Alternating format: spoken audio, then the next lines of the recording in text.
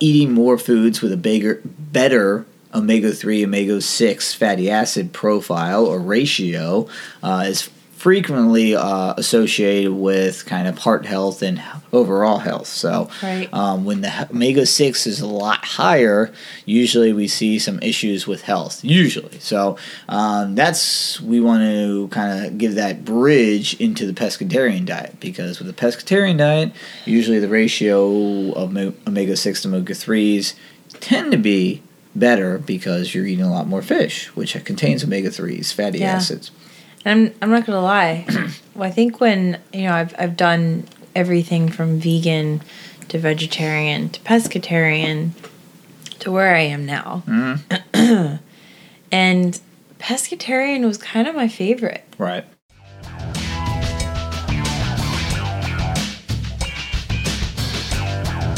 You're listening to the Addicted to Fitness podcast, brought to you by Elemental Training Tampa. Now, here's your hosts, Nick and Shannon Birch. Thanks for stopping by and checking out this old school episode of the Addicted to Fitness podcast.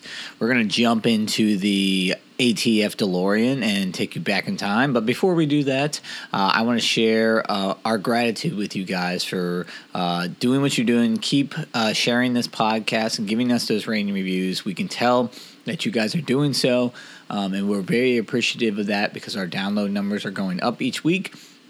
So keep doing that. Like I said, all you got to do is get the link, send it to a friend, and boom, you've done your part. Also, a little rating and review in the iTunes and Apple Podcasts never hurts. All right, so please enjoy this old school episode of the Addicted to Fitness podcast. Thanks for stopping by and checking out another edition of the Addicted to Fitness podcast. Appreciate you guys listening each week.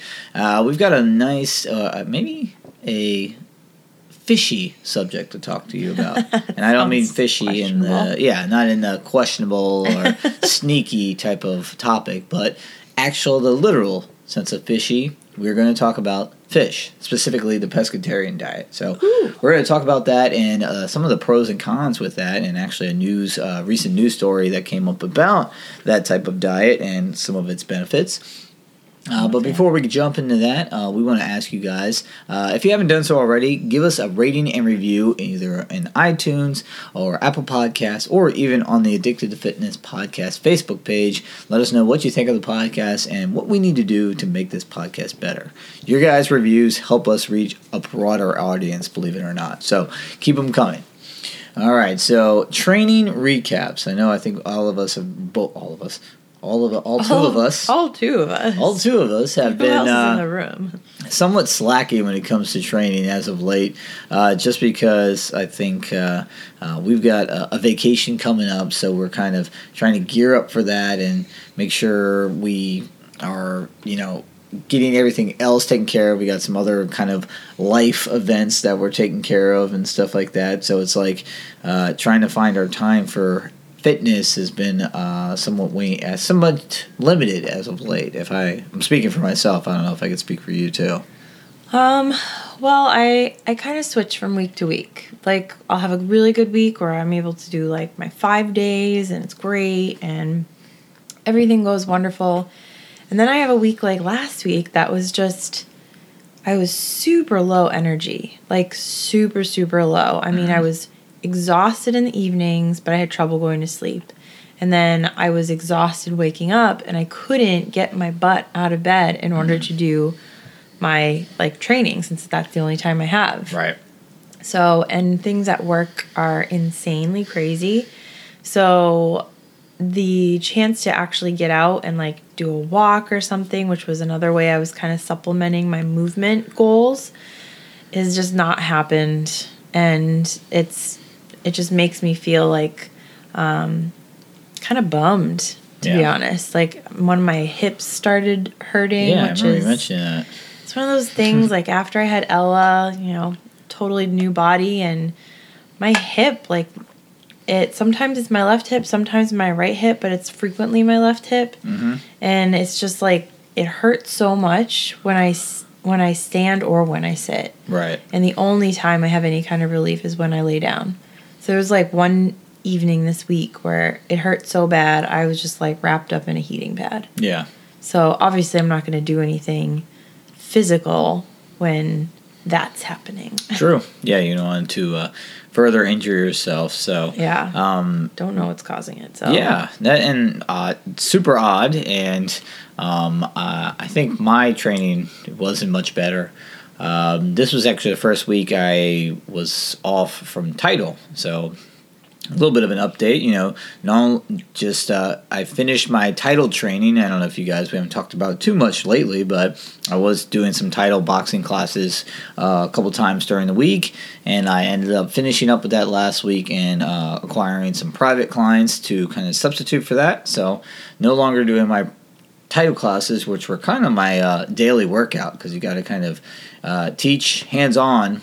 So you were actually demonstrating on the exercises and doing the exercises with your students. So that was kind of my daily exercise routine, and now that that's gone, it's got to be a little bit more diligent on my own about doing my exercises. Yeah. So got a couple strength in there. Yeah, got a couple strength training things in this week, but also one thing I did get back into was getting some massage done this week. Ooh. Which was super beneficial to me, obviously, as it sounds like. So I was pretty happy about that. Pretty jealous.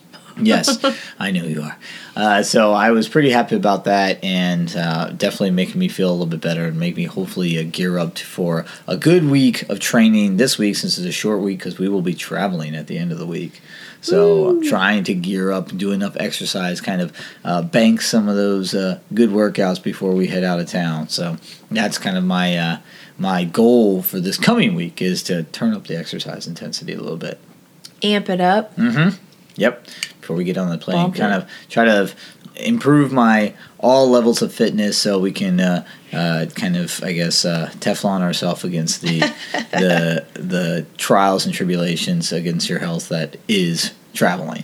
Mm-hmm. So, as we mentioned before, another way to help us kind of Teflon ourselves is a good nutrition. And one of the nutrition that we like to enjoy is seafood. We've talked about the pescatarian diet on here, talked about specifically as of late the Mediterranean diet. How do you say that again? Mediterranean. The subterranean diet. Oh, God. It's so gross. Yes, we were talking about earlier in the year, about how the Mediterranean diet is the number one ranked diet from, I think it was U.S. News Today, I believe it was, one of those. But it's been frequently listed as the top diet, worldwide. And the big part of that is seafood is a big component of that, and we're going to get into more of the pros and cons with the pescatarian diet, but it's something that spawned this conversation was an article I found in the Washington Post. It was actually, It was actually an article I found in the New York Times that talks about how omega-3s may ease asthma symptoms in children. Huh. So omega-3s, which seafood is high in, they actually found, they did a little study that, let me go through it so you can see it. It was a study, researchers studied 135 asthmatic children ages 5 to 12 living in Baltimore's inner city, which is somewhat weird because we're traveling to Baltimore next week. Near Baltimore, I should say, not actually Baltimore. But at the end of the study, and then again 3 and 6 months, the children were assessed for diet, asthma symptoms, and the use of asthma medicines. At each assessment, blood samples were taken, yada, yada, yada. And they also detected air pollutants at the children's home. So the study that was done by the American Journal of Respiratory and Critical Care found that higher omega-6 intake was associated with increased asthma severity. Sounds more like severe. You're saying asthma. I'm saying asthma.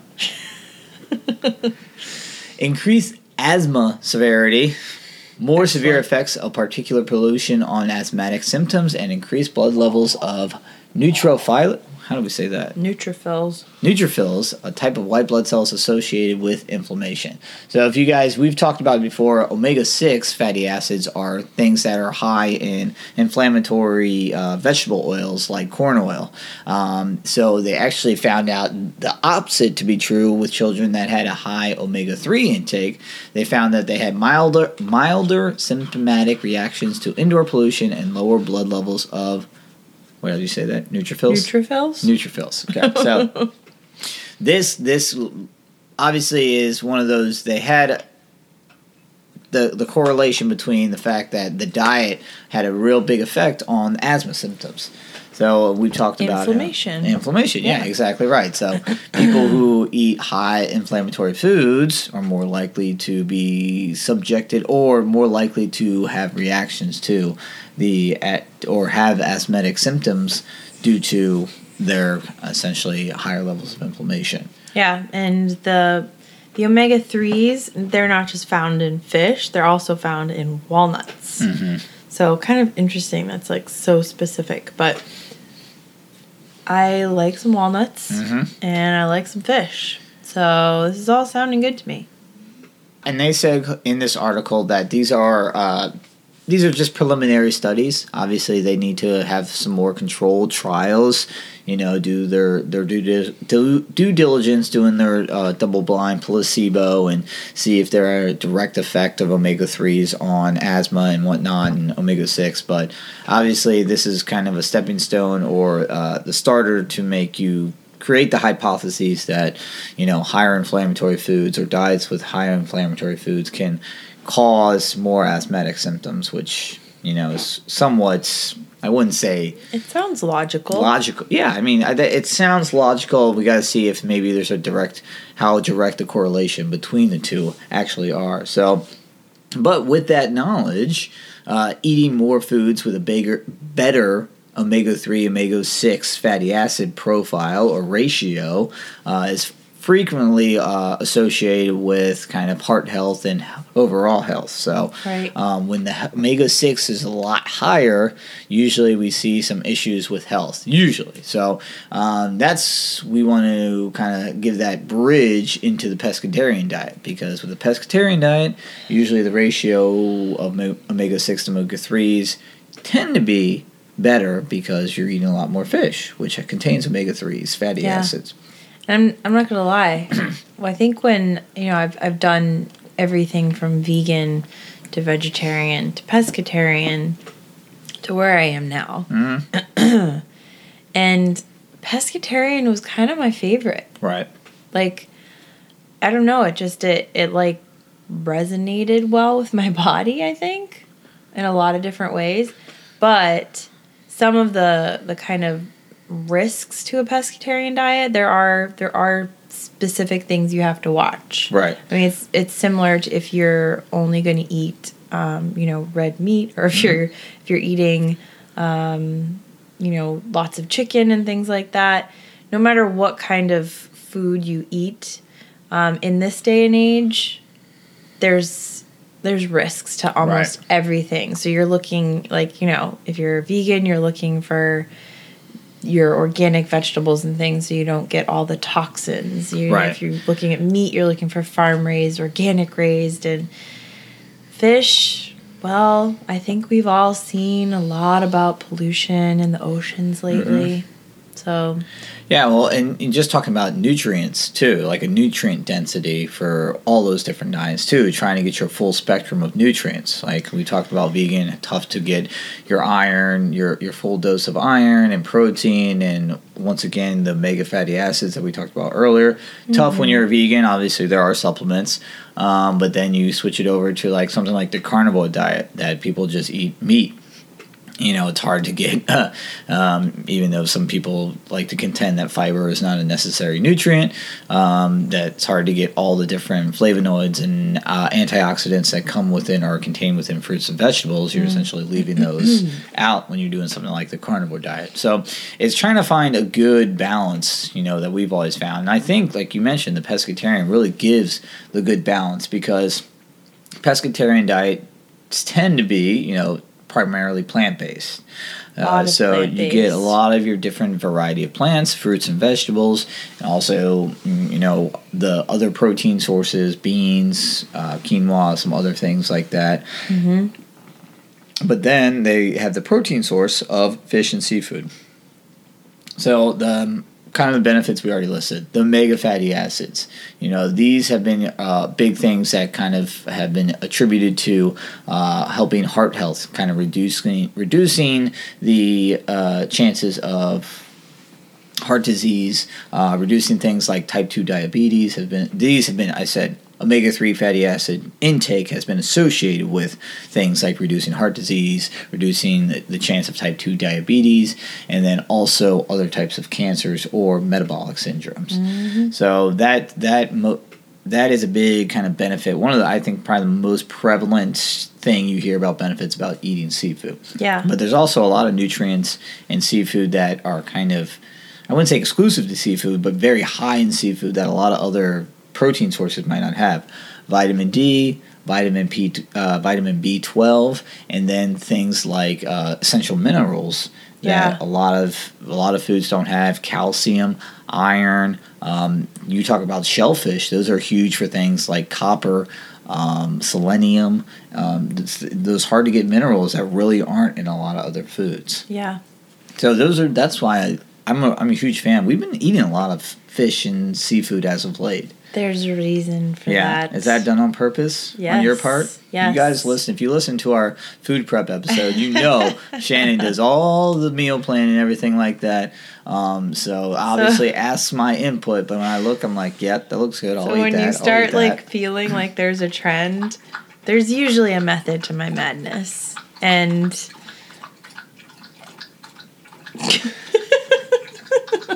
seriously? Oh, Jazz. That's actually me making that sound. Yes. This is our podcast studio, folks. I'm not editing this out. It's just gonna be like do elevator music right through now. Yeah. Dear goodness, dog! This is the longest drink I've ever heard you take. Oh my goodness. We're not editing this out because okay. we share this room with the dog. So, why have there been more seafood in our daily meal plans, or weekly meal plans, I should say? Because I've actually found myself, maybe it's because of the change in seasons, possibly, it's become a lot more summer feeling here in Florida. We actually had an amazing spring. We had fantastic, amazing weather all the way up till basically May. And I feel like only in May have we really started to have some hot days, hot spells. And maybe because of that, but I've just not been really feeling the whole meat. I'm not a huge chicken fan. Mm-hmm. I feel like I've been trying to go back to my pescatarian ways, which is funny that we're talking about that this week because this is for real. It's probably why you're like, oh, we're eating more fish. We should talk about this. Yeah, definitely. So I just feel like when I was pregnant and even for a long time afterwards, a lot of seafood did not appeal to me at all. It was the opposite. Some of the seafood, like salmon, made me super nauseous. Shrimp, I remember that. Shrimp, I could not even be in the house if you cooked shrimp. Yeah. And never mind eating it. It took me a year and a half to basically get back to a point where I could eat seafood. And now, maybe because I went without it for so long, or it's the season, I don't know. Yeah. We also have a fish market around the corner from us now, which having access to fresh quality seafood options is definitely a major change. Yeah.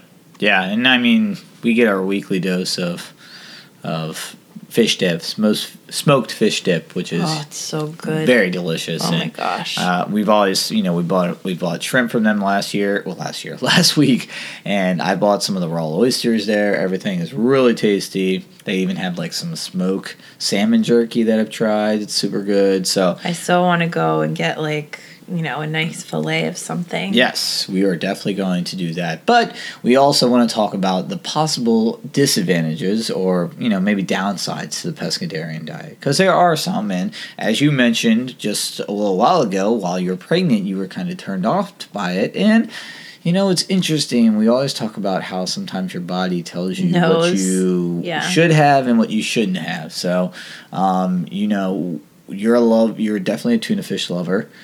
Canned tuna fish. Well, I like all tuna. Yeah, true. You do like all I tuna. like really good. But one of the tuna. things you hear, and it's I wouldn't say it's a old wives' tale, but how you shouldn't eat tuna when you're pregnant because of mercury You have concentration. you bring it down to a very moderate level. So, yes, well, and that's right, and it's like you don't have to eliminate it totally. Right. Because there's certain type of tunas that have more mercury than others. Tuna is one of those fish, since they are predatory fish, they're bigger fish, they do eat other fish. That's how they get more mercury in their meat, trapped in their muscles. But there's certain types, and we won't go into that have more mercury than others. Well, it's actually pretty much common sense. Yeah. I mean, think of it in terms of a food chain. Like, Yep. everybody's seen, like, the picture of, like, the small fish getting eaten by the bigger fish, that's getting eaten by the bigger fish, that's getting eaten by the shark or something like that. Well, it's very similar to how the toxins kind of build up. Those smaller animals, the ones that are mostly plant-based eaters themselves, are not going to have as high doses of mercury because the mercury really builds up in the flesh of living animals. Mm-hmm. So as you go up the food chain, when you're talking about an anchovy or you're talking about a shrimp, they have a lower amount of mercury.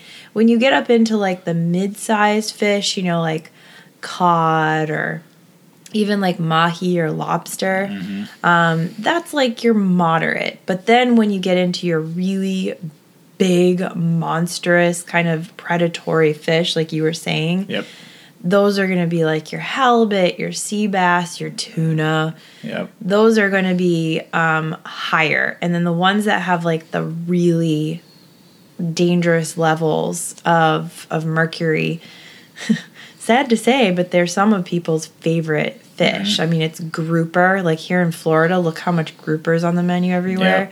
Ahi tuna, which I love. Swordfish. Like I remember I kind of I never loved swordfish, but I stopped eating it altogether because it is super high in mercury. It's a lot of like the toxins, and also something else that is to kind of keep in mind, just like when you think about land-based animals, the ones that are raised in captivity and that are raised in big groups and farms and stuff like that. There's fish farms. There's farmed fish. Those are going to be higher in toxins than the wild fish that are out traveling across like large areas of the ocean. That's also going to impact those pollutants. Yeah. So there's a lot of things to actually consider when you do eat seafood, but it's just a little bit of education. And it's also knowing that there are certain things that you can eat that sort of counteract the high mercury and toxin levels. So it's actually possible. Like one of the things that my mom and my doctors kind of helped me find was that dark leafy greens are actually a really good detoxifier and are good to eat with like whenever you have like a higher mercury fish or seafood item. So that's something that I've done for a pretty long time. Yeah. I've tried to like pair them. Right. Yeah, that's a good one. That's definitely for heavy metals. That's definitely a good one to, like you said, pair them with dark leafy greens. So, but in order to kind of avoid dark leafy metals. What's that? Stop it over again. Dark leafy metal. The heavy metals.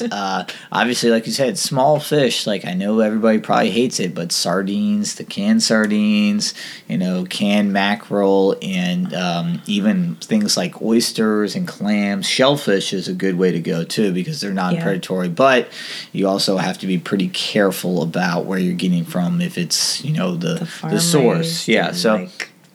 It's one thing, someone who has a background in shellfish aquaculture, as I do. Extensive. It's very dependent but it's interesting because shellfish are great filters. They are great at filtering. One of the things with the Chesapeake Bay is that they clean a lot of the water. They purify the water by their filtering process, and they're still safe to eat depending on the heavy metal content in the water. So, those are great things, and one thing that we've used before, I used to have it in my old wallet that I had, was this little kind of guide from put out by the Monterey Bay Aquarium Seafood Watch, and it was actually a tiny guide, and it had like categories of like safe to eat all the time, and then moderate, and then want to avoid most of the time, and it kind of lists off the food.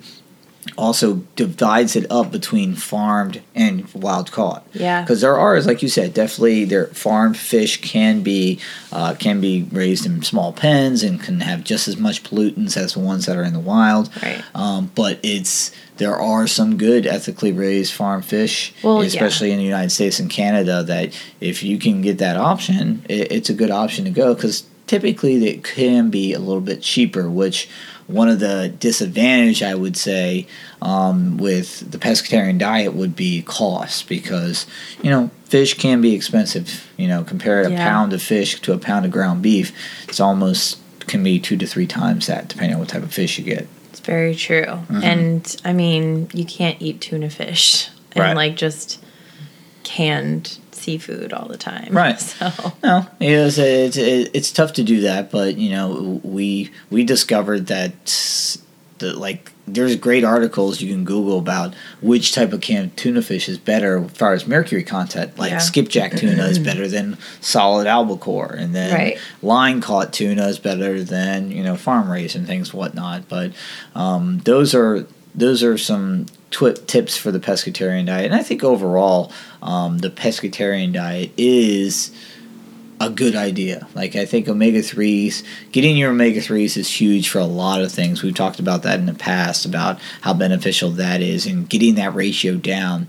Typically, you're going to eat more omega-6 fatty acids than omega-3, which is okay. You do need a certain amount of omega-6s, but you want the ratio to be closer. So, non-inflammatory foods like, whole foods, protein, and other, non-refined grains, that's where you get your omega-3 fatty acids. That ratio is better than things like, fried chicken, stuff like that.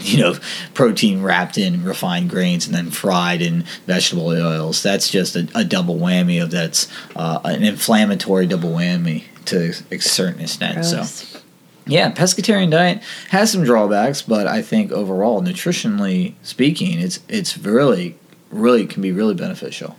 Well, we're kind of secretly moving that way. Right. So. Well, I mean, I'm gonna eat whatever. You're gonna eat whatever you want to eat otherwise, but for our main meals, don't be surprised if there's a lot less meat and a lot more seafood. Let's do a quick kind of recipe. I don't know if you remember it off the top of your head, but last Sunday you made a shrimp dish. Yeah. That was super tasty. Do you remember what went into it? Generally, yes, I do. All right, throw it out at him. So I cooked up I think it was probably about a pound of shrimp, deveined shrimp. And we bought it frozen. It was like a nice quality shrimp, but it had already been shelled and deveined and everything. So cooked up about a pound, put it in a pan, put some salt, some pepper, some paprika on it. I think, I was just cooking it in like a little bit of olive oil. And then it was about 3 minutes on each side. You weren't even like really worrying about cooking them all the way through. Mm-hmm. And then I added in I cooked it in the oil of sun-dried tomatoes. Oh, that was one of the keys, was when you get sun-dried tomatoes, here's a tip for you if you like to cook. If you get sun-dried tomatoes, don't get the dried ones. Get the ones in oil. Mm-hmm. And I don't say this about many things, but get the ones in oil. Pure olive oil. It is, pure olive oil, not the weird ones. Mm-hmm. It's life-changing. And in this recipe, I cooked the shrimp in like 3 or 4 tablespoons of that oil, and it's basically sun-dried tomato infused olive oil. Get ready to go to flavor country. Oh my gosh. And then I added, instead of adding cream, which is what the recipe called for, I substituted just a whole fat coconut milk. So not coconut cream, coconut milk. And I added in, I think, a little bit of crushed garlic, like minced garlic in there. And and then I actually put like real sun-dried tomatoes. Oh. And yeah, there's about a cup of Parmesan cheese in there, which is why I didn't want to do cream on top of that. It's not quite the pescatarian diet. But then we paired it with some zucchini noodles. So plant noodles. Yeah. And oh my gosh, it was so good. Super tasty. And it was fast. Like, I think it only took about, like, from start to finish, maybe 15, 20 minutes. And yeah, that was a darn good dish. Yeah. The shrimp were not, like, chewy. They were just, like, really nice and tender. Yeah, you cooked them perfectly. Flavor, like, the way that it was set up, everything worked out really well. I hope that one makes an appearance. If that's what we're going to be eating, that's what I'm okay with that. So. Yeah, and I will also say salmon, which we haven't done a lot of in a long time, but hopefully we'll be able to bring back. All right. And if I find a good one that doesn't have tons and tons of little bones in it.